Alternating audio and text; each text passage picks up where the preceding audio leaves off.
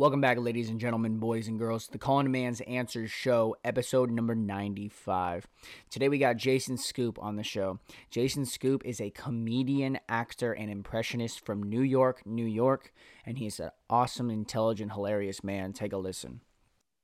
What's going on, guys? My name is Jason Scoop. I'm a stand-up comedian, impressionist, actor, what have you, from New York, New York. This is where I was born and raised. And yeah, that's pretty much. Yeah, man, let's start with that. How did you get into doing impressions and stand-up comedy? Has it been something you've done since you were little? How did you get into it, man? I started doing impressions when I was in third grade. I would watch Saturday Night Live, and I was born 1991. So I just turned 30 in October. So I was in elementary school, and it was an election year, third grade. It was George W. Bush versus Al Gore. And I remember watching Darrell Hammond on SNL imitate Bush and everything. And I was like mesmerized. Like, I had seen SNL in the past. I've seen, even as a kid, Weekend Update and everything. But this guy, the way he was able to just become another person, I was blown away. And then I just went to school and I started doing it. And then the kids would because I was kind of shy prior to that. And this kind of helped me break out of my shell. The kids loved the impressions. And then by the time I got to middle school, it actually started to get good, like really good. Like, I guess my voice matured a little bit. Teachers would be like, I remember my social studies teacher, she'd be like, all right, we're going to start class. But before, just you could do some impressions to get it out of your system. I love it. The class loves it. So it just, and it kind of just snowballed from there. Yeah, dude, that's awesome. And one of the coolest things, I've talked to a couple stand-up comedians now on this podcast, which is interesting that I have. But one of the coolest things about comedy is you get to take specific current events and specific things and stories in your life and like you said, either become a new character and make it funny or just make the circumstances that are maybe traumatic funny. And so with you specifically, how do you think doing stand-up comedy has transformed your life specifically, and how do you think you transform your stories of your life into what you do? Okay.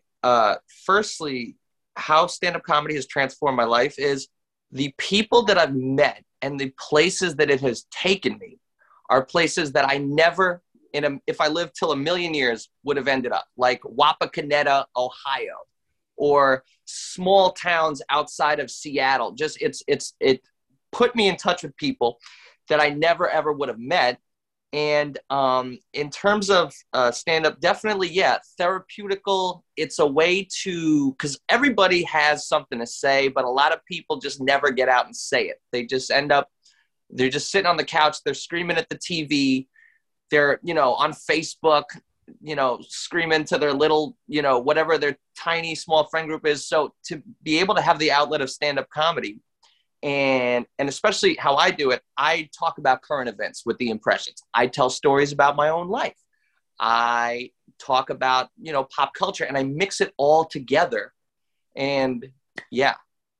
Yes, dude. I was just watching one of your impressions of Trump in disguise, and so I totally see that. Yeah, it's a hilarious how you do it because a lot of people do Trump, but I think you do it in a way where it's very original and unique. So that's dope, one. And second off, so I talked to this dude, Trent Mabry, not too long ago, and he's a stand-up comedian.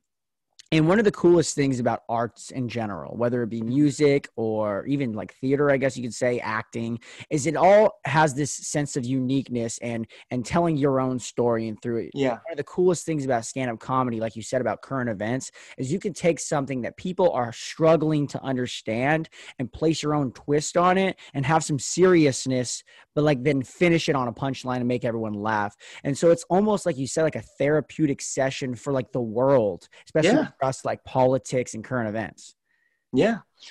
And I'm able to do things in a palatable way. Like I could perform in front of a group of people, like take Trump, for example, who hate Donald Trump. I can go up and talk about him in a way that's palatable to them. I could go into a room where they voted for him. It's 100% of the audience voted for him, and they'll love it too. Without compromising much of my own opinion, but you just tweak a little tiny thing here, a little tiny thing there, and then it works. But, going back to the impressions and how it mixes into my stand-up, I remember when I first started, people would talk shit about impressionists because a lot of impressionists, they're good at the impressions, but they're not that great at writing jokes. So it would be like, well, this would be John Travolta at McDonald's ordering coffee. And what I pride myself on is the fact that I think the joke comes first. And then the impression, if you pull it off like I do, you build it into the joke. And that's that perfect marriage of the two. Like, for instance, I talk about Donald Trump. I've met Donald Trump. I have impersonated Donald Trump right in front of him. And he was like, I loved it. He's like, he's better than the pros. He is a pro. And how that happened, I just tell that story on stage. And basically, the day he announced he was running for president, the day he famously came down the escalator, I was out in New York City drinking with fellow comedian friends that night. And we're all just kind of joking about it because it was all so new. And like, what is this? Like, this is crazy. The guy from The Apprentice. And I was drinking shots of tequila. And this idea just came out of nowhere. It just came to me. I'm very blessed that it did. And I just look at my buddy Mike and I say, dude, what if I got a Trump 2016 tattoo? I had never gotten a tattoo in my life. And I literally just thought it would be silly because I kind of like, I've always idolized like the guy who walked across the Twin Towers back in the 70s because he did that artistically, but he did it just to do it. He was just compelled to do it and he did it. So I came up with the Trump tattoo idea. My buddy Mike goes, dude, if you get that shit, I'll pay for it. And then, 6 shots later, me, my whole group of comedian friends, we end up on McDougal Street. They're about to close the shop. The guy's like, oh, we close, come back tomorrow. They're like, no, you don't get it. This guy wants to get a Trump 2016 tattoo. He literally opened the shop back up, called his tattoo artist who was about to step on the subway. He's like, this guy wants to get a Trump in 2016. It's crazy. You got to come back. We get it. It's 4 a.m. I post it on social media. Everybody thinks it's crazy, but everybody's like, oh my God, Jason, you got to use it to get publicity. It was just at the time, everybody loved it because this was so early in the game. Even New Yorkers who are diametrically opposed to Donald Trump, everybody thought it was funny.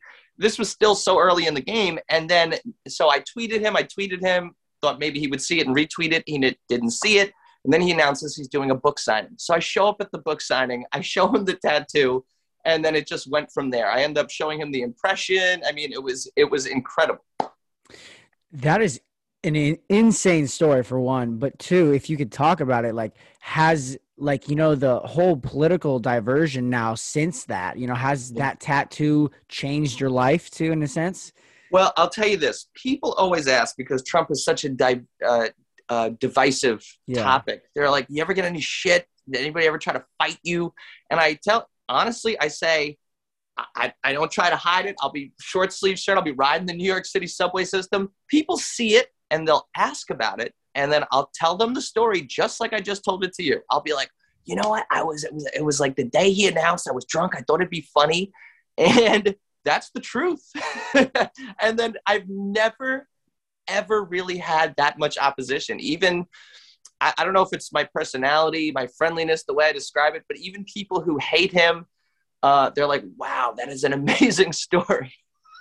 So it was before the whole polarization, right? It was before the whole, his actual presidency. Yeah, I mean, it was so early in the game, but even all throughout, even in his most, any huge controversy you could think of, this tattoo, what's crazy is that it always put a smile on someone's, even if the biggest hate, it's such a unique situation. And that's kind of the beauty of the magic, I would say, of me getting it. And I mean, some people, they'll be like, that tattoo, what a dumb tattoo. I'm like, you have an octopus going up your arm. I'm like, this led me to meet a president of the United States of America, and then they're like, damn, I can't argue that.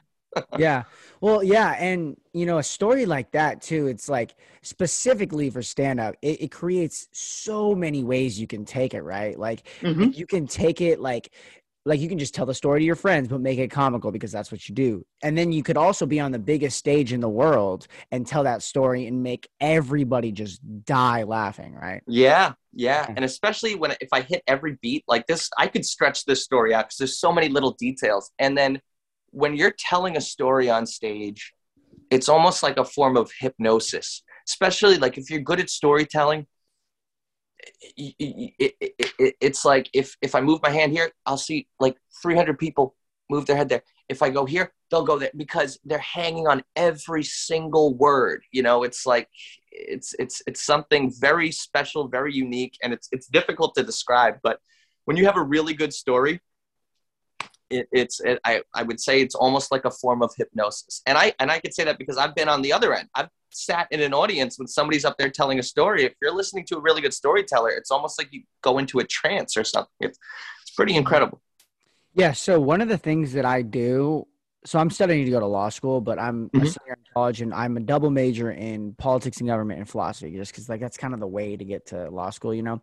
Yeah. But I study, one of the things I've done is study like influential leaders or writers of the 20th century. And one of the things that you see, and I talked to Trent Mabry about this, actually, another stand-up comic. I talked about one of the things you see with really, really, really famous political leaders and speakers 100 is they have the ability to, one, tell stories, and two, grab the audience and make them so captivated that you can't move your eyes. And I think to an extent, stand-up comics have the exact same ability. It's the ability to get up on stage and use your voice, because it's not like singing, because singing, it's like you're more like feeling the music and the emotional side, but the speech part of it makes you like almost, like you said, mesmerized. And I think it's what the greatest speakers and what the great stand-up comics all have is this ability to make you in the audience not move, like not check your phone, not talk to the person next to you. You're locked on them the entire time. Yeah. If done properly, that's the result. And it's an incredible feeling. So for you specifically, what is like the joke writing process, and how long does it take you? Do you spend months before? Do you try it out when you write it? If you have a thought in a night, what is the joke writing process for you? So my process is a little unique because it's sort of multifaceted. The first type is sometimes I'll just come up with a whole joke literally on the spot. Like the entire thing will pop into my head. Like, for instance, years ago, this is back during the Obama presidency, they arrested these two halal guys. I don't know if you have halal food where you're from, but it's sort of like Middle Eastern, lamb over rice. They arrested these two halal guys because they wanted to join ISIS. And their plan was, it's here in New York. They lived in they were arrested in a very kind of hipster, which is a term that was used very widely back then, hipster town in Brooklyn, neighborhood in Brooklyn, Williamsburg. And their plan was they wanted to blow up Coney Island. So immediately I'm like, they were arrested in the hipster town. They wanted to attack Coney Island instead of something like mainstream, like the Empire State Building. It's like, so I'm like, boom, they're hipster terrorists. And I just wrote every single thing. And they're like, we want to attack real New York. In fact, we will only do jihad off the L train, which is like a very bougie train line. And the whole thing came to me. So that's an example of when I just hear something and boom. The other way I write is on stage, where I'm literally on stage telling jokes that I've already written and have already established work. But if the energy is right, and I kind of look at performing as like a conversation. It's almost like a game of ping pong. You say something, the audience gives it the energy back. You say something, the audience gives the energy back. And it's a dance. It's like just a sort of rhythmic thing. And if I find the right crowd and they're really feeling what I'm saying and I feel comfortable enough to just go, things will just come out of me. I'll get off stage and be like, that was great what you said about, I'm like, what? Because I don't even remember. That's why I film every set, because a lot of the stuff I come up with is just basically, I feed off the energy of the crowd and I'll literally come up with jokes on the spot. So that's the second way. And then the third way is literally just my life. Like I'll just be living, things will happen. And then like the Trump story, perfect example, makes its way to the stage. So those are my three processes. I'll hear something and boom, the whole thing will come to me. The second is on stage, pretty much improvising in the moment, but I film it. And then from there, I write it down and it becomes a regular part of the act. And the third way is just living life, just being outside. Things happen. I tell the story. Obviously, you work a punchline into it. You put it into a neat package with a nice bow on top. But yeah, those are my 3 ways that I write. I don't know if you said it or if I missed it or if you didn't say it. Which way do you like mostly use? Are they all like equal, or does one have Which way do I mostly use? Definitely not the first one, which is I'll hear a news story and the whole thing will pop. That's the rarest. The most common is when I'm already on stage doing things that already work. I've established a rapport with the audience. My confidence is there. Boom. Then things just come out. And then, but I would say my most enjoyable is definitely when just life happens and then I make it to the stage. Yeah. Yeah, I feel like people always like, let's say you're watching a special, right? And you're thinking like, how do these people come up with these stories? And then you think about it and you're like, you know what? Actually, some crazy shit's happened to me. And if I was funny, I'd be able to interpret it in such type of way. I want to ask you this though, because, you know, I think this is an important place to touch on. How has, like, I mean, you live in a very, very, very live scene action, right? Like, you live in the place where stand-up comedy is super, super prominent. But how has the digital age influenced you and made you successful or not? How has things like TikTok, Instagram affected your relationship to success? That is a great question because I was running around the New York City comedy scene for years and I became popular. You know, something I heard when I first started and definitely showed itself to be true is they say comedy is like high school. There's the popular kids and there's different groups, there's different cliques. So basically I work really, really hard to rise to be in a notable place in the New York City comedy scene. But what I'd come to discover is, I mean, this is a really difficult thing to really, you could get TV credits. There's a bunch of guys who have done Conan a bunch of times, but their visibility is still low.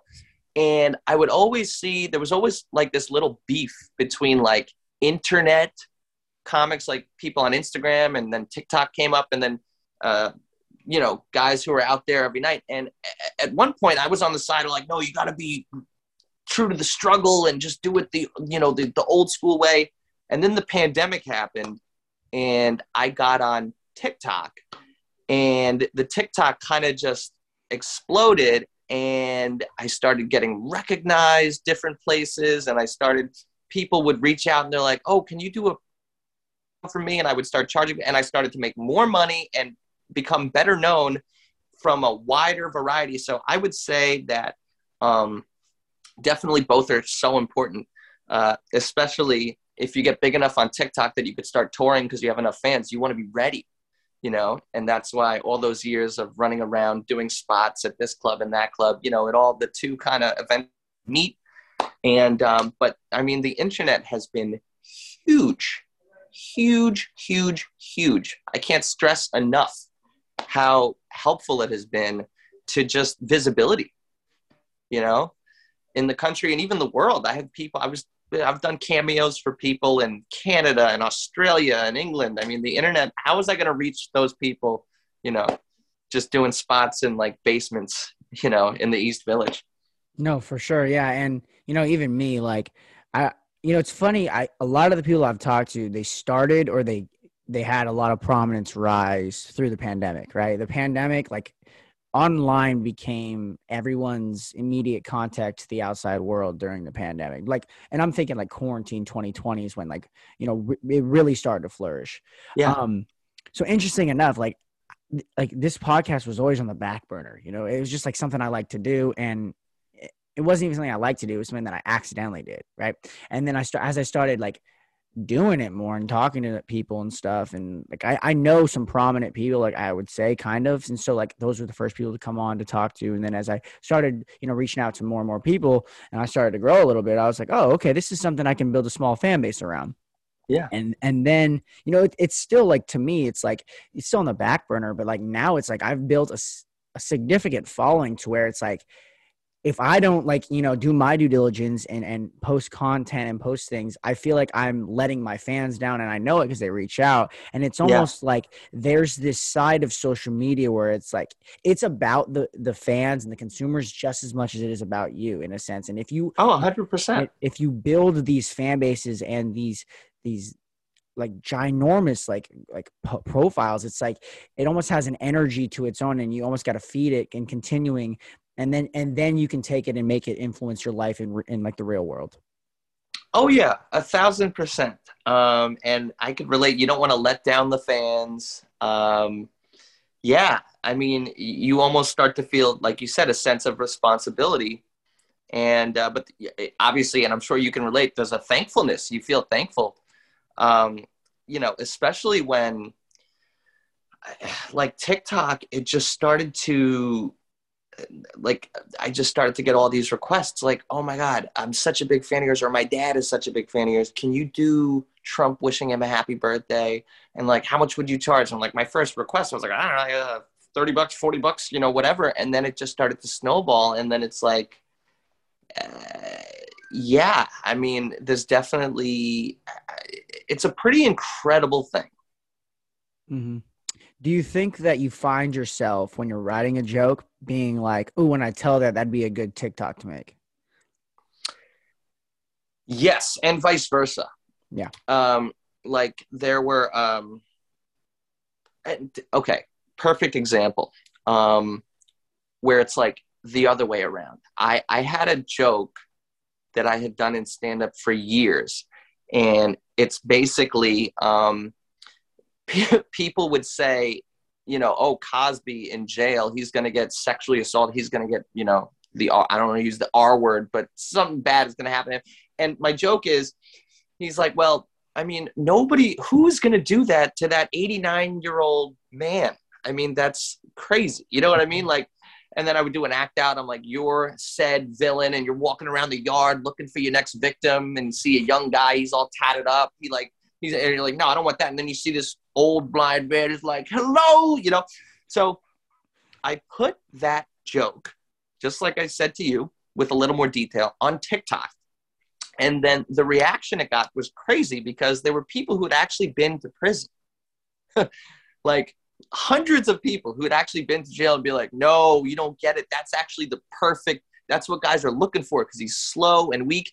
And then I had people who were arguing the opposite, like that they agreed with me. And then there were several people who were like guards who worked in the prison system, and they were all arguing. And I'm like, this is hilarious. So then I went back to the live stage, and I took that joke, but added the fact that I put it on TikTok and had all these reactions. I'm like, what did I start? So it's like, it's crazy how the two connect. And it just, that whole saga took the joke so much higher, because I was able to expose it to this whole wide world of people who had actually been to prison and people who work in prisons.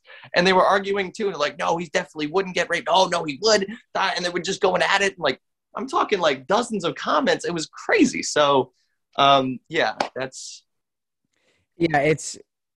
it makes it like how we were talking about how your real life influences help you have stories. It makes it so you have like real life experiences in person and online. Like those are real life experiences just as much as they are, just as much as like interacting in person is. And the crazy thing about like the whole digital sphere is that like it doesn't seem like it's gonna like collapse anytime soon. It seems like it's gonna spiral.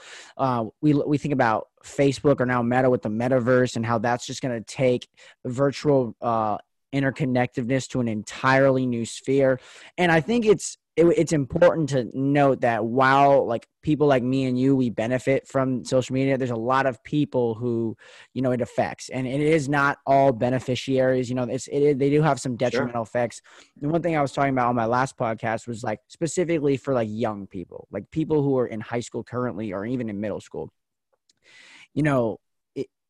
especially like let's say young girls, and then all the beautiful women on TikTok who blow up just like, I don't know, lip syncing or dancing. And then like the young kids who aren't like super like good at like video games, but they want to be a gamer, right? It creates a sphere where you need to be super successful and popular right now. And that's just not how like life works, right? No, not at all. Yeah. And so that, I think there is some danger to like the necessary need to be a celebrity right now through these like big ass social media platforms. Yeah, I mean, I can't even imagine. Like, it's tough enough to just be in middle school, be in high school, dealing with that whole thing. And then you add the internet into it, and then people can attack you, and they're nameless and they're faceless. And honestly, I don't know how kids do it today. Because, like, you know, like I said, I turned 30 in October. So I had a little, but nothing like, you know, I think I didn't even get a Facebook until after I graduated high school. So I can't, you know, imagine what these kids go through. No, yeah, and it's like there's a weird dynamic between that I've noticed between like starting out and like being famous. So like if you like post on TikTok and you're doing the exact same thing or like any of these platforms, but you're doing the exact same thing as someone who's famous is doing, it's cringy until you have fans, right? And that's how Yeah. like people interpret it. And so like even these kids who like are trying, you know, like people always say trying is like you have to try like you want to Yeah. fail so that you can grow. Even the Yeah. kids who are trying, they're not going to be famous overnight, but some of their peers did. And so it Yeah. becomes interconnectedness of cringe. And it's like, all right, we all want to be celebrities right now, but it takes time for most people. So, and if Yeah. you do that, you're cringy. So most people just don't. Yeah. They just don't. Mm-hmm. It's, yeah, they don't even make the attempt because they're afraid of failing. So it stops them from even making the attempt. Yeah. I mean, it's some pretty crazy stuff. I also, you know, when it comes to this, I always get those pop-up ads on YouTube that are like, here's how to grow your TikTok. Just do this, do this. Here's how to get on the For You page. Here's how to get this. And they give all the advice except for like provide something of value. You know what I mean? They don't say be talented. They don't say be unique. It's just, if anything, they say do what everyone else is doing in order to, which I understand there is, because that does work for a lot of people, especially if you're doing the dances or whatever. But it's just, you know, it's like the internet is like the wild west. Dude, it really is. I have found that I get enthralled by people who are just doing like unique ass shit, like things that Yeah. nobody would think of, like literally things that no, like I'll give an example. Like Mm-hmm. there was somebody I was on TikTok and I got like one of the guys I follow is just like updating everyone on the current events following the Russia-Ukraine event, you know, and how popular that is. And so me being someone who studies politics and government, it's fascinated by that stuff. So like every day I go, like if I'm just on TikTok scrolling or I just post it and it pops up, I'll watch it, you know, and I feel like an old guy saying I'm watching like news things, but, That's uh, fine. but no, like things like that, like people who like take the system and then they throw their own creativity in it. Those are the people I become so interested in. And those are the people I want to talk to the most too, because Yeah. those are the people who actually can help you get successful. It's not these people who are like those people who are telling you how to be successful made their success telling people how to be successful. Exactly. It's like, And the tips that they give have a short shelf life. yeah. You know, like just do what everybody else is doing, but put your own little tiny twist on it. It's like that. Maybe you can get one hit video, but then you have to maintain, Mm-hmm. you know? And I also think that like, you know, for people like you who have this entire different thing that they actually are passionate about. Like you're passionate about comedy. Like you're not passionate about being successful on TikTok, you know. That adds fuel to the That fire, adds, yeah, but it's not why you're here. And I think right. there's an important distinction to make between wanting to be famous and successful and having a passion, a deep passion for something. 100%. And it shows. It does It shows. show. And it's actually sad too, because it's like most people, you know, if you're worried about being successful, like I always say, one of my biggest fears in life is getting to the point where I'm super good at something that I hate. Right. You know what I mean? Like I don't want to be 60 years old making like 7 figures, but I hate my life, you know? Yeah. Like, because it's like, it's so easy to fall under that in America, because it's like, I feel like everyone's chasing money and fame, and no one's like really, only a certain amount of people get to do what they really love. Yeah. Mm-hmm. Yeah. And a lot of people, they go with the flow. They do all the things that I guess society says, you know, okay, well, high school, okay, let's go to college. Let's get that degree. Now let's get the job. Now let's get the, you know, wife and kids, husband, whatever. And then it catches up with them mid-30s, 40s, and like, wait, how did I end up here? I've seen people that had real personalities, real brightness to them, do the corporate America route. And then it's just like, what happened to this guy? It's like there's something just gets sucked out of him. Now, I'm not saying that happens to everybody who gets into corporate America. Some people, that is what they were born to do. That is their purpose, and God bless them. But, you just, I don't know. There's a lot of caution tales walking around all over the place. Mm-hmm. Do you think that because you get to do something that you're so passionate about, your life feels like a playground almost? Yes. There have been times, though, not now, but in previous years, where I would see people that I graduated with. They're like, oh, okay, they're buying the house now. Oh, they're getting married. And then it's like, okay. But I never felt so envious because I was doing, amazing things. Like I said, traveling, meeting people, just everything. That, like, almost like that rock star lifestyle, even before you're famous. If you're a comic and you're working and you're going around, you feel like a rock star, yeah.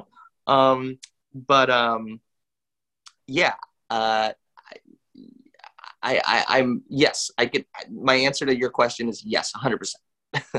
Yeah, and my next follow-up question to be like, you wouldn't trade anything to have those, yeah, No. I think there's a distinguish like to make between like everyone tends to we talked about this actually on one of my previous episodes. Everyone seems to or tends to downplay what they do, right?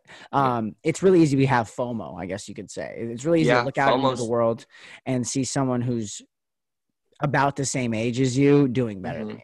But that's like, even, I don't want to say Kanye West because he's got a lot more problems than just, finances, but you could always do that, but you could always look back and see people who are doing worse than you too, Yeah. I try to live by the mentality of like, and this is so cringy to say, but I don't even want to sound cringy. It's just like focus on yourself and like, where can you go with your stuff? Yeah. Like, how can perspective is everything. Yeah. A lot of people always say like, if you're getting better, if you're better than you yesterday. Right. Mm-hmm. I think that, especially in a world where we're finally starting to talk about things that affect a lot of people, like mental health and, things that exacerbate that, like technology. I think in a world where everybody wants to be the 1%, but most people are the 99, I think it's, find your own little sphere where you can be happy and then just attack that, just like, and work your fucking ass off. That's what I envy the most is people who, I'm not even say envy. I am super fucking like into people who can like just fucking work their ass off in something. And then they finally reach where they want to go at like later in life because they worked their ass off. Right. Yeah. Yeah.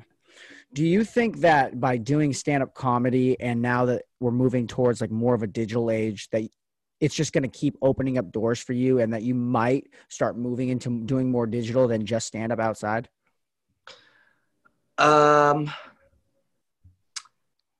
Yeah. I mean, wherever the door is open, I'm much, like I said, I used to be way more homogenous with like a true, like, no, it's like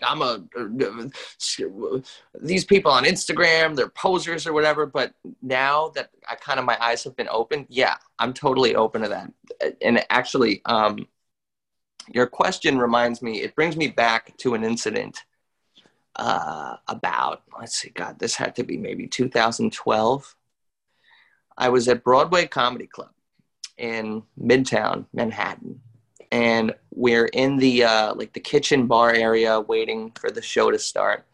And a young man who has now risen to the heights of pretty much the top. I mean, he's, I guess, dating Kim Kardashian, Pete Davidson.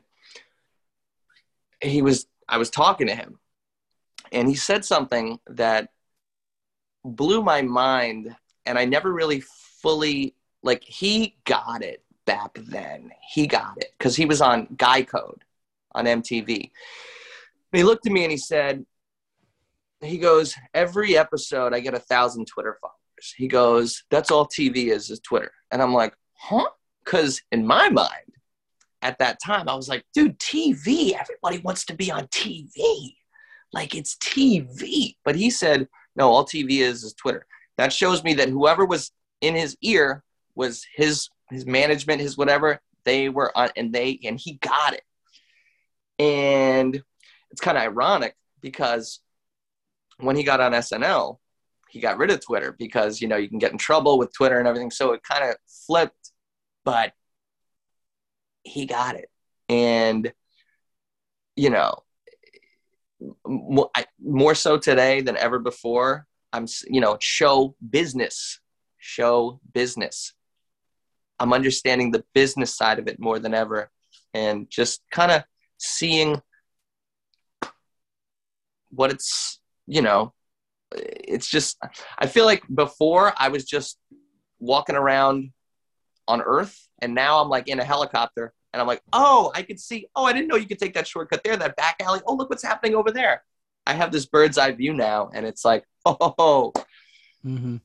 No, yes, but like Pete Davidson, like what a situation he's in right now. But we can talk about that in a little bit. But sure. You know, just like having perspective, and I think for a lot of those people who like, you know, who are like either in the industry or like really tied into the industry, they get it, like you said, before anybody else does. Like they know what the next thing is before the next thing is there. However, I think and I might be wrong about this, you might disagree with me, but I think specifically TikTok came so fast that I feel like no one could have predicted it. You know what I mean? Yeah. Like no one would have predicted that a 19-year-old or 19-year-old girls would be the biggest faces, like would be the like most known figures. And I'm thinking like Addison Rae and those people. Like nobody would have predicted that those people would be literally in movies now because of this short form content app. Yeah, nobody. And especially with the timing with the pandemic just fueled it even bigger than it was before that. Mm-hmm. And then it became like, you know, real A-list movie stars and stuff. They were afraid to go out because they didn't want to get, you know, shamed for not respecting the, you know, pandemic rules but these kids, they were going out. So the paparazzi started chasing these kids around, and that just elevated it even more. And yeah, it's just so fascinating. You still do, I think, have to have some progressive leaning to be like super famous in like Hollywood, but oh yeah, ever more so slightly because of these things, you can build a platform with, and it becomes difficult when we talk about people like Rogan, right? What's going on with him? And like, I do think though, like if you find a niche, like, cause there's still people like Ben Shapiro who are like extremely famous and rich from content, and they are extremely right wing. So it's like, I think ever so slightly we're getting this, you can like, people are starting to move slightly to the other sides, but it's like you can find a following on the other side. However, I think to be like super, super famous, you still have to play into that like Hollywood dynamic that's kind of like, you know, like the show business type. But I do think what you said resonates with me because it's like they were playing the games, but kids didn't want to play the games, and kids never want to play the games. And so while there was this whole global pandemic going on, kids were the ones not dying from the pandemic or getting very sick. A lot of them were asymptomatic. So they were just like, dude, fuck these old people. I'm going to go out and have fun. And consumer driven society. So TMZ and paparazzi are just following these guys and accelerating it. And, you know, the weird thing about the pandemic was it like changed so many people's lives for the better, but also for the worse. And so it's like, now we're sitting here 2 years later and we're still kind of in it, but we're kind of out of it. But like a lot of people, like mine, I'm sure yours, our lives are completely different. And now it's like, 100%. Do I want to go back to like normalcy, or like, is it never going to be normal? Where are we going? It's never going to go back to exactly what it was. It's like when a forest burns down, life happens. A new forest starts to pop up. The hurricane comes and knocks everything down. They build it back, maybe a little better, build back better. You know, things evolve. life happens. It's like, plants grow towards the light. There's always going to be a light. Certain plants are always going to find a way to get to it. If not, they die. Mm-hmm. If you can talk about it, I don't know. You don't have to say your political beliefs, because I don't really care about how people think and stuff. But what do you think about the whole thing going on with Rogan right now? Well, I mean, I think that I don't think that it's an organic movement of people out there who are just like, I don't like Joe Rogan. I think he's competing against the mainstreams, which you could say mainstream, but I mean, he has 11 million viewers per episode. So, I mean, that's more than, obviously, as somebody who creates content, I'm a big believer in just freedom, the ability to say whatever. And I think, these people, what you said, like Hollywood, to break through that mainstream, you got to kind of play by their rules a little bit. And, I mean, Rogan isn't even he's not even, I don't think he identifies as a Republican or anything, but he definitely is against the vaccine, and he had that doctor on, and, I'm neither here nor there on that when it comes to the vaccine. I'm nowhere on the vaccine. I'm waiting for 5-10 years when the documentary comes out that was like, oh, so this was that, and that was this. But I just think that it's definitely an organized effort to take him down by the major conglomerates, media conglomerates, Hollywood, people who, Mm-hmm. Yeah. I don't like to get into, actually, I'll take that back. I love getting into conspiracy theories, but I think you're hitting the nail on the coffin with that one. I think a lot, it was clear to me when they were pulling out of the context N-word, that compilation. Oh, yeah. I mean, what are we doing? That was clear that, and then they were all talking about how he's racist and stuff. I was like, look, maybe he shouldn't have used that word. And I'll even be on your side for that. But you can't say he's racist, because he has never once called anyone that word. And he has never said anything against anybody of minority or anybody of color. And so I saw this thing on TikTok. I don't know who made it, so shout out that guy. But he made this thing, and it was this compilation of people's the mainstream media saying Joe Rogan was a racist, he's the far right, and it was right after it'd be Joe Rogan saying something super progressive, and it was just this funny thing. And I posted on my Instagram because I was like, oh, my following might love to see this, and so I posted that, and people were a lot of my friends were like, dude, that is hilarious. And me, I fancy myself as pretty progressive. I really do. But I find myself posting things and talking about things on this podcast that and nowadays are considered right wing. I'll sit here and labels are stupid. I started rejecting these labels 10 years ago. Yeah. I just, and I don't know. I've come to believe that neither side as a whole really stands for anything besides their team winning in whatever, there's take for instance, Trump again. I feel like Trump melted a lot of people's brains on both sides. The people who love him, their brains melted. The people who hate him, their brains obliterated. And I always say I'm the same guy now that I was in June 2015. I feel the same way about everything. I didn't fall into the outrage of everything, but so, yeah, I mean, these labels are silly. Mm-hmm.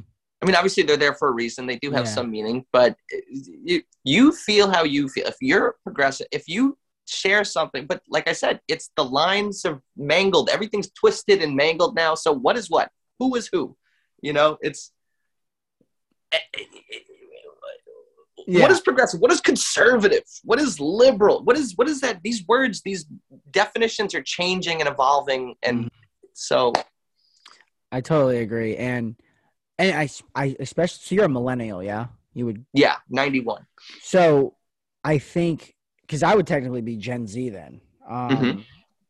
I guess I'm like right at the cusp of Gen Z because I'm a senior in college. I'm about to be 22 in like a month, less than a month. So I'm right there. And then everyone younger than me is Gen Z. I think one thing that is difference between our generations is when Trump came into office specifically and when all this shit started boiling over, most millennials and people older than them were already like, not that they were going to believe what they're going to believe, but they were already confined in their minds and how to think for themselves. Yeah. I think for like my generation coming to age at this time, and like I was 16 when Trump came into office. Yeah.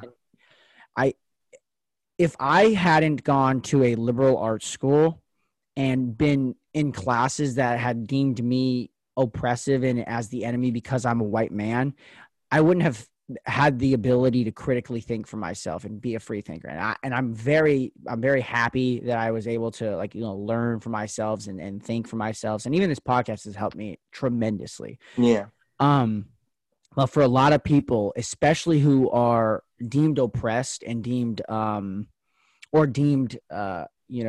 like someone who's just a white guy or someone who's not, I think they just get grabbed into those categories and then they just keep on feeding anybody on the right. They just follow Fox News and Trump, and then anybody on the left, they just they follow CNN or the Young Turks, and they just get so who they are is the ideology that the people are placing on them. And I think for my generation, like respectively, it's so dangerous because these are kids that you're making them believe that all they are is political ideologies. Like most of the time that shit doesn't even matter.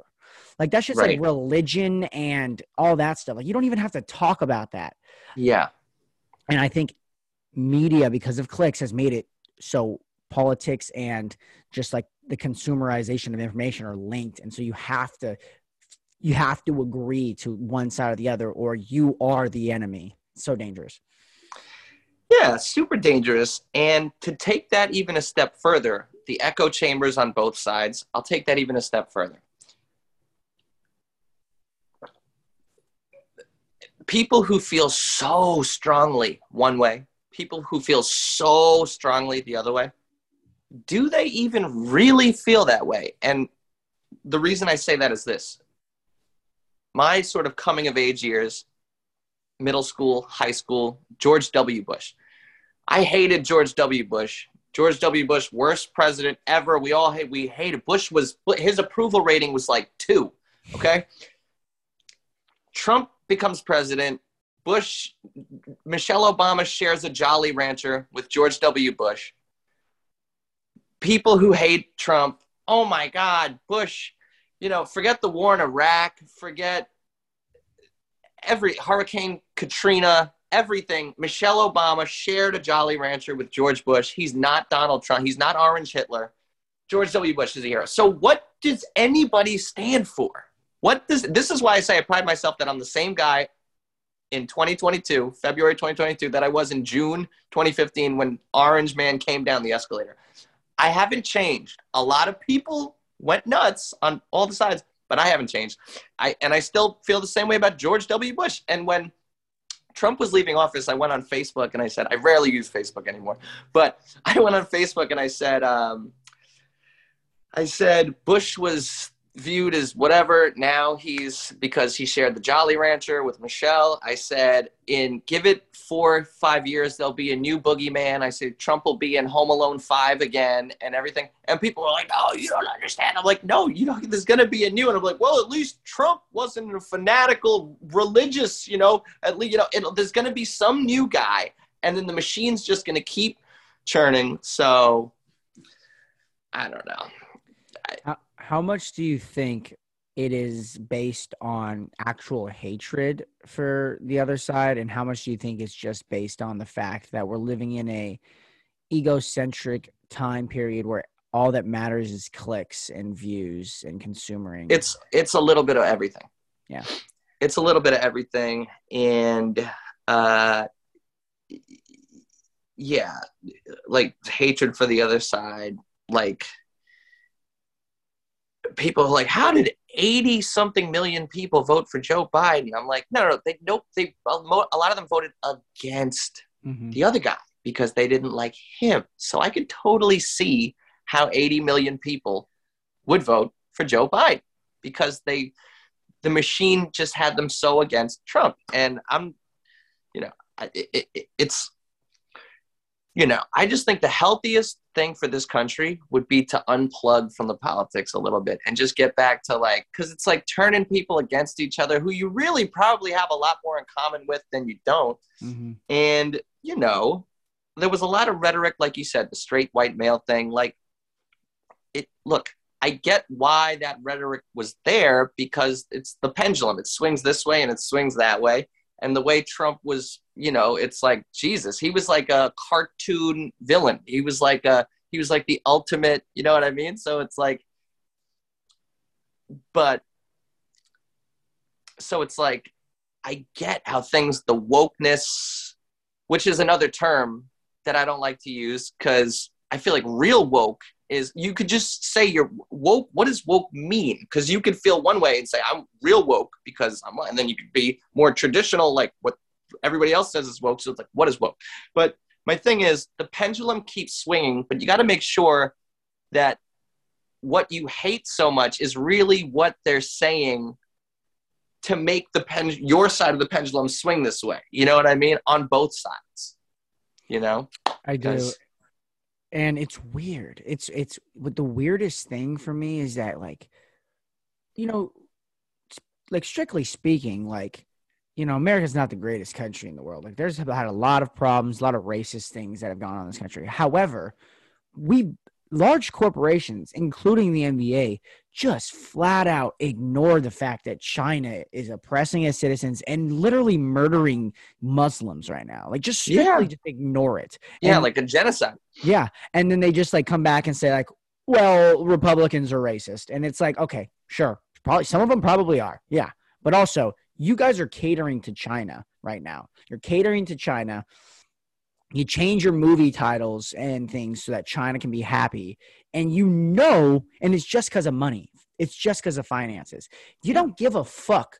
Maybe you do care about humanitarian aspects. But if you did, then you would be not just sitting here acting like China's money matters. Because you would be like, whatever. We'll only cater to the United States and countries that we deem credible and not genocidal and not authoritarian. And it's we've forgotten that. And so this whole Russia, Ukraine, China, Taiwan, and this whole conflict, World War III they call it, right? It's people forget that America just wanted we can talk about the colonial and imperialism for a little bit, but America, the whole idea was that we're fighting evil. We want democracy for everyone. We want freedom for people. And that was something that we stood on for the flag. And now it's the flag can be burned. The flag can be stepped on. And it's what does that mean? Are you guys okay with authoritarian coming here? What do you want? What does that mean? Because the flag for people like Frederick Douglass and for people like Martin Luther King stood for, let's bring everybody to an equal standpoint. Let's make women, Jews, Mexicans, blacks. Let's make everyone equal with whites, and let's make a world where everyone can be free. And now it's no, we can just kill those people if they don't agree with us. It's what are you doing, bro? Right. And it goes back to what I was saying about when it's riots and this, that, and the other over, what have you versus the Capitol. And then it's oh my God, the Capitol, that's our precious Capitol. I'm well, okay, which side are you on here? Because it's at one point you're burn the whole thing down, eat the rich, America, the evil oppressive system, we need to burn the whole thing down. But then when it's the Capitol, which I didn't agree with anybody storming the Capitol in any way, shape, or form. But it's I'm calling out the hypocrisy of oh, our Capitol, it's our Capitol. It's what are we? It's Yeah. I think that, I like to think philosophically about a lot of things. And I think that Me too. I love it. I think that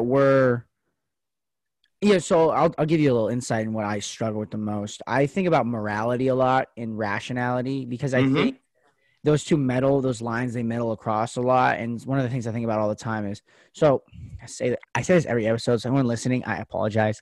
My senior thesis, I am not a profound Marxist. I am not. at all. Mm-hmm. But I wrote Mm-hmm. my senior thesis on whether or not is classical Marxism, what Marx wrote, the exact same thing as the Soviet Union ideology of Marxism and Leninism, and how you can compare and contrasting them, and whether or Mm-hmm. not you can influence, let's say that Marx was at fault, right? It's kind of what I wrote my thesis on. Mm-hmm. And so, because I'm so interested in how like Nazi Germany rationalized killing Jews, because they rationalized, and how, America rationalized like slavery, because even though people knew it was immoral. And so I want to know why morality becomes so entangled with rationality. And so, I'd like to get your take on it, but I think that when you start to take away normalcy and morals out of and you take it out and you just say whatever is deemed rational for economic reasons or for social reasons, that you can like inherently just deem someone unhuman or Yeah. allow violence. I think once that occurs, that's where problems arise. Do you agree with that? Oh, I agree with that 1,000%.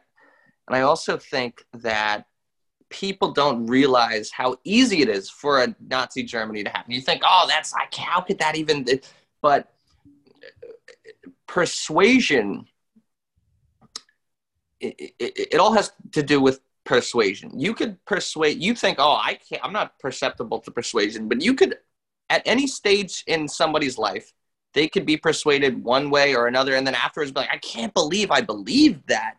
But people don't realize how, also rationality. There's a book. I don't know if have you heard of Scott Adams? Mm-mm.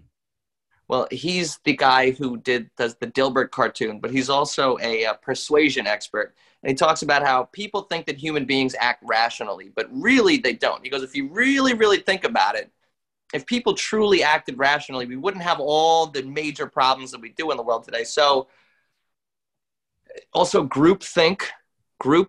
If you can convince this many people that this is right, oh my gosh, like the masses will just go with almost anything. So it's very important to keep independent thought, which is something that you were touching on before, because you shared something, you consider yourself progressive, but you shared something and they're like, he's of this. And it's like, we need to covet independent thought, because and also realizing that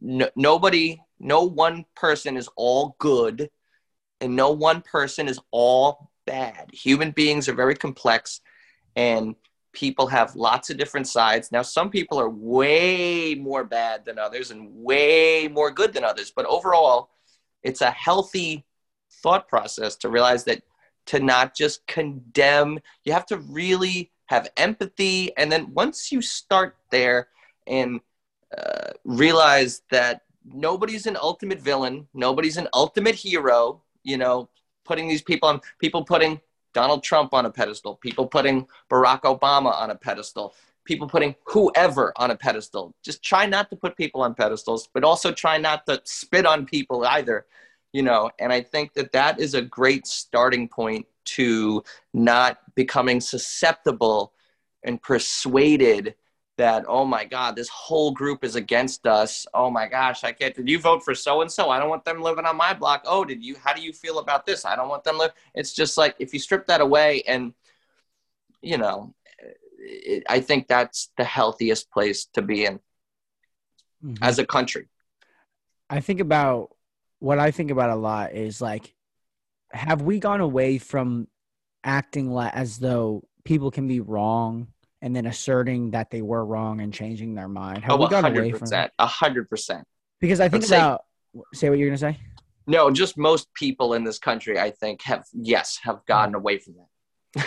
Because what I think about all the time is like, I'm just going to say, I didn't vote in the 2020 election. I could have, but I didn't. So I didn't vote for Biden. I didn't vote for Trump. But like, people always say that like, oh, Biden spoke at a former KKK man rally or whatever. And it's like, yeah, if that guy was like, we know he was, but that guy was a Democrat in office. And it's like, wouldn't you like like that guy if he was like, hey, when I was youth, I was a racist, I was a bigot, and it was because of the society I grew up in. But now, as I got older, I started to think more about it, and I realized I was wrong, and I want to spend the rest Yeah, of my life fixing how people can get trapped in that. Wouldn't that's a isn't that what beautiful you thing. want? Wouldn't you want that? But I think now it's like, oh no, he's associated with evil, and so he's now evil. Yeah, it goes to like the cancel culture. And Yeah. once again, that's something where you're lumping, Harvey Weinstein in with like I don't know, like Andrew Cuomo. One woman, he hugged her too long in a Christmas party in 2000.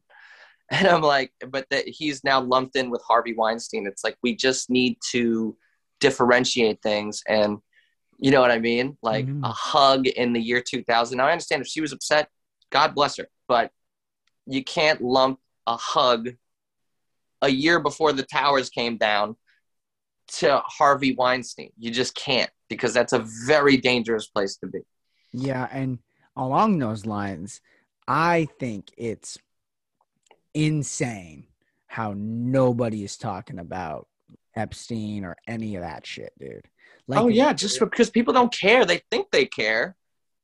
it's crazy. Like, cause like if we want to talk about crazy shit American elites have been doing for a long Yeah. time, we could talk about a literal pedophile island that Yeah. existed, and then the guy who had everybody was murdered, and everybody knows he was murdered because Yes. everything was fishy. And it goes back to this. I'm reading this book for a class right now called The History of Policing in America. I'm Mm-hmm. taking this politics of policing class, and it's very progressive. And so like not everything they say, I'm kind of like, sometimes they say a lot of normative statements. I'm like, all right. But one of the things is we're learning about the history of like the CIA and the FBI, and both of those things have been so wishy-washy for like the start. Like, so like it wasn't conspiracies. Like J. Edgar Hoover was spying on people, was a bigot, Yeah. racist, was like he militarized the federal police forces, and it's like, okay. Yeah. And now it's like, Opening people's mail. That's another thing. yeah. And it's like they created the term conspiracy theory to around the JFK assassination. And it's so, and now it's like, yeah, okay. The moon, I hope you don't believe them that the earth is I, flat. I don't. Okay. Well, the earth is not flat. Like that conspiracy, like, okay, don't go down a rabbit hole. But if you like are sitting here thinking like, okay, it probably wasn't just Oswald who killed JFK. It probably was either the mob, maybe the CIA, we don't know. And then now you're thinking about like, all right, I'm gonna guess that most of the things that are going on right now don't have super elite conspiracies around them, but we know that some of them do because we know Yeah. that Epstein's real. And so it makes you think like, what are we being fed, and what is the false consciousness around what we believe currently in America right now? Because we know there's got to be something, right? Yeah. And also just the media playing the morality people now. Whereas back in 2007, the first Epstein case, they were killing every story. They weren't covering it. Weinstein, they had several tips on Weinstein. They didn't want to cover it. But now that the tide has come in from the other direction, it's like, oh my gosh, we got to report everything. We got to investigate this, that, and the other. And it's like, once again, I'm a big just consistency. I think that's like almost the main theme. My biggest belief is just be consistent, whether it's the media, whether it's politically, whether it's anything, just be consistent. And how people don't see through this, how people don't see the media, and I'm not bashing the media. You need the media, you need news, you need to cover things. That's great. But don't come out and be like, well, they're the heroes now, when in 2007, they were burying every Epstein story. They were burying every Weinstein story. And it's like, and they're still buried. Like you said, they're still burying. That whole Ghislaine case was crazy. I mean, of all the girls that they assaulted, she was tried for 3 girls in the mid 90s. and the co-conspirators were all blacked out and everything. It was all done very like, okay, this is just because we got it, so they don't look into the other stuff. Let's just clean it up, and she'll take a deal and la-di-da-di-da. And, it's just crazy, and yeah, people don't, people think. just, yeah, think. They don't think. Yeah. One of the things that the book was saying is that, like, a lot of the time politicians and legislators of America try to legislate morality. And so for a long time, it was this idea of WASPs, or white Anglo-Saxon Protestant people, were at the top. And so, like, an example of this would be the 18th Amendment, which was prohibition. Like, that's an example of Christians, legislating morality. Yeah. And then another one is like the war on drugs. They deemed criminals, like, people had this criminal, like, you were born a criminal, and so you were closer to drugs and violence, and poverty is linked to crime. And so a lot of what America does is legislate morality.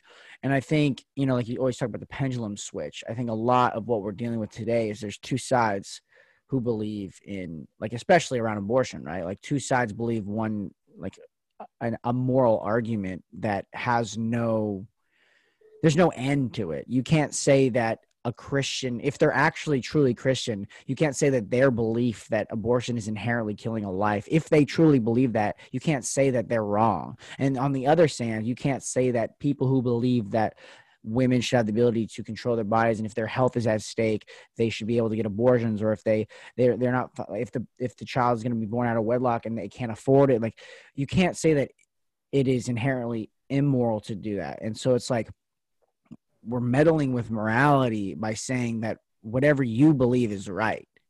And it's like, it's so dangerous, because it's like, you can't decide what is moral and what is not I always say it's by the standards of society. Because if you, like, under that lens, then it was moral to kill Jewish people in Nazi Germany, because that's what society deemed moral. Yeah. So if you legislate morality through what you believe at current times to be moral, you're on a slippery slope with things like genocide and things like just dehumanizing other people, and it's just really freaky to see. 1,000%. And, separation of church and state. Yeah. That's the founding fathers. And you should stick to that. But also, what as you were speaking, it made me think of, now it's not just the government that's trying to legislate morality. It's pop culture and these Hollywood people that are trying to cancel people. This mob of it's like puritanical. It's like liberals, which liberals that I grew up with was like freedom and just like do your thing and da-da-da-da. And obviously that could have been a little too accepting with certain things of like the Weinsteins and whatever, but it's just like, this is, I mean, people perfect example of this is like, are you a fan of the Bachelor franchise at all? No, but like my girlfriend has watched it, so I know what it is. Yeah. Just they're like going after every contestant. This one contestant, she took a picture, and in like the way behind her was like a piece of a Confederate flag. Now, this wasn't her Confederate flag. She was at a friend's apartment and they were trying to get rid of her. And it's like, so you see what I'm saying, where it's like, it's not just, obviously it's more dangerous for the government to be doing it, but just people just need to take a chill pill with like, everyone's throwing stones, but it's like, look in the mirror. Who are you? It's like, we need to really take a breath, because if it's the government doing it and the citizenship, and like people being canceled and shamed and everything on social media, it's like the breakdown of society. It's like the complete and utter collapse. It's like scary stuff. And it's also, I had a clip that I posted talking about this. You used to have to be a scholar or an intellectual who has done extensive research on a subject to be able to speak and argue on the subject. Right. One of the examples I was talking about was gender and sexuality.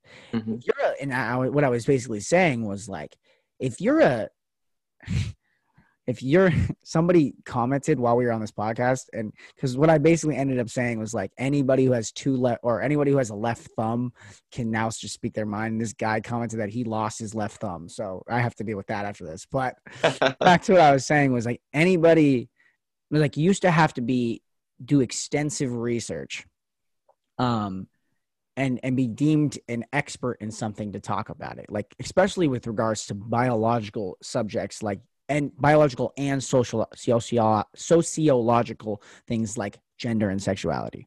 Mm-hmm. But now anybody can say whatever they want about gender and sexuality and just deem it fact. And I was like, if these are two scholars and one's progressive and one's not, or they're both progressive, but they're having a fundamental disagreement about it, at an expert level about gender and sexuality, then you can have that argument.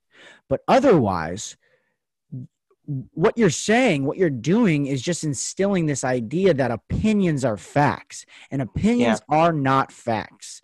And you cannot meddle with that, because then degrees don't matter and expertise doesn't matter. And then why do we bring in expert witnesses for law if experts don't matter and opinion matters? And one of the fundamental things of American society is freedom of intellectual ability.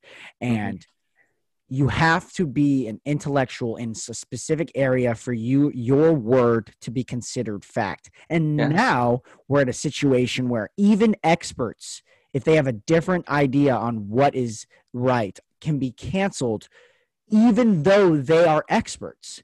Yeah. And it's like, and what's so sad about that is like people, when they just say, we want to tear down every institution. No, society, things didn't just come like this. Thousands of years of humanity created the Harvards and the Yales and the thises and the that's and the courts, and none of it's perfect. None of it's perfect. But you can't just tear it all down. No, you're not an expert. I'm an expert. Why are you an expert? Because I say I'm an expert. These things, you can't just tear society down and build it back up. It's like these things, hundreds, if not thousands of years came this way. And like I said, none of it's perfect. It's all far from perfect. But it got that way for a reason, and it's not all bad either. Like I was saying before, nothing's all good, nothing's all bad. That goes to institutions too, and whatever, the experts in the fields and the whatevers and the. I always think that, one of the things I say is like, I would be totally fine with tearing down, the system and building a new one if ever there was that way that happened and didn't and actually worked. Like if you look, you're like, oh, let's be socialist, let's have a violent revolution, like Marx said. All right, well, like last time that happened, it created the two most totalitarian states of all time that killed hundreds of millions of people, and Mao is China and Stalin is Soviet Union. Somebody like, no, I'm not going to do that. Let's not do that. And then if you want to talk about the American Revolution, we'd be like, yeah, but that had some problems too, and it created a system where it's almost like being poor is a crime now, right? So it's like, we're the only time revolution has occurred, it hasn't created a perfect system, like you said, but the one we have seems to be working better than the ones that occurred recently. So if we want to fix it, maybe we should take a slower approach and actually do what people wanted us to do, which is deliberate. And right. One of the biggest – oh, no, Scott, what you were going to say. Well, I was going to say also, like, you need your enemy, because your enemy keeps you in check.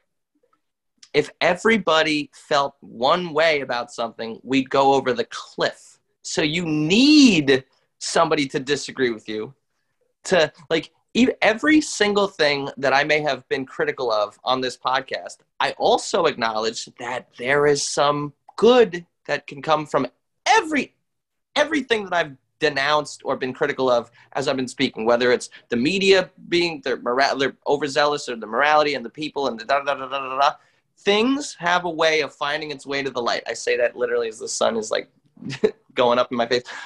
Things like that tug of war eventually leads us to good. It might take a while. It might take 5 years, 10 years, 20 years. It might take 100 years.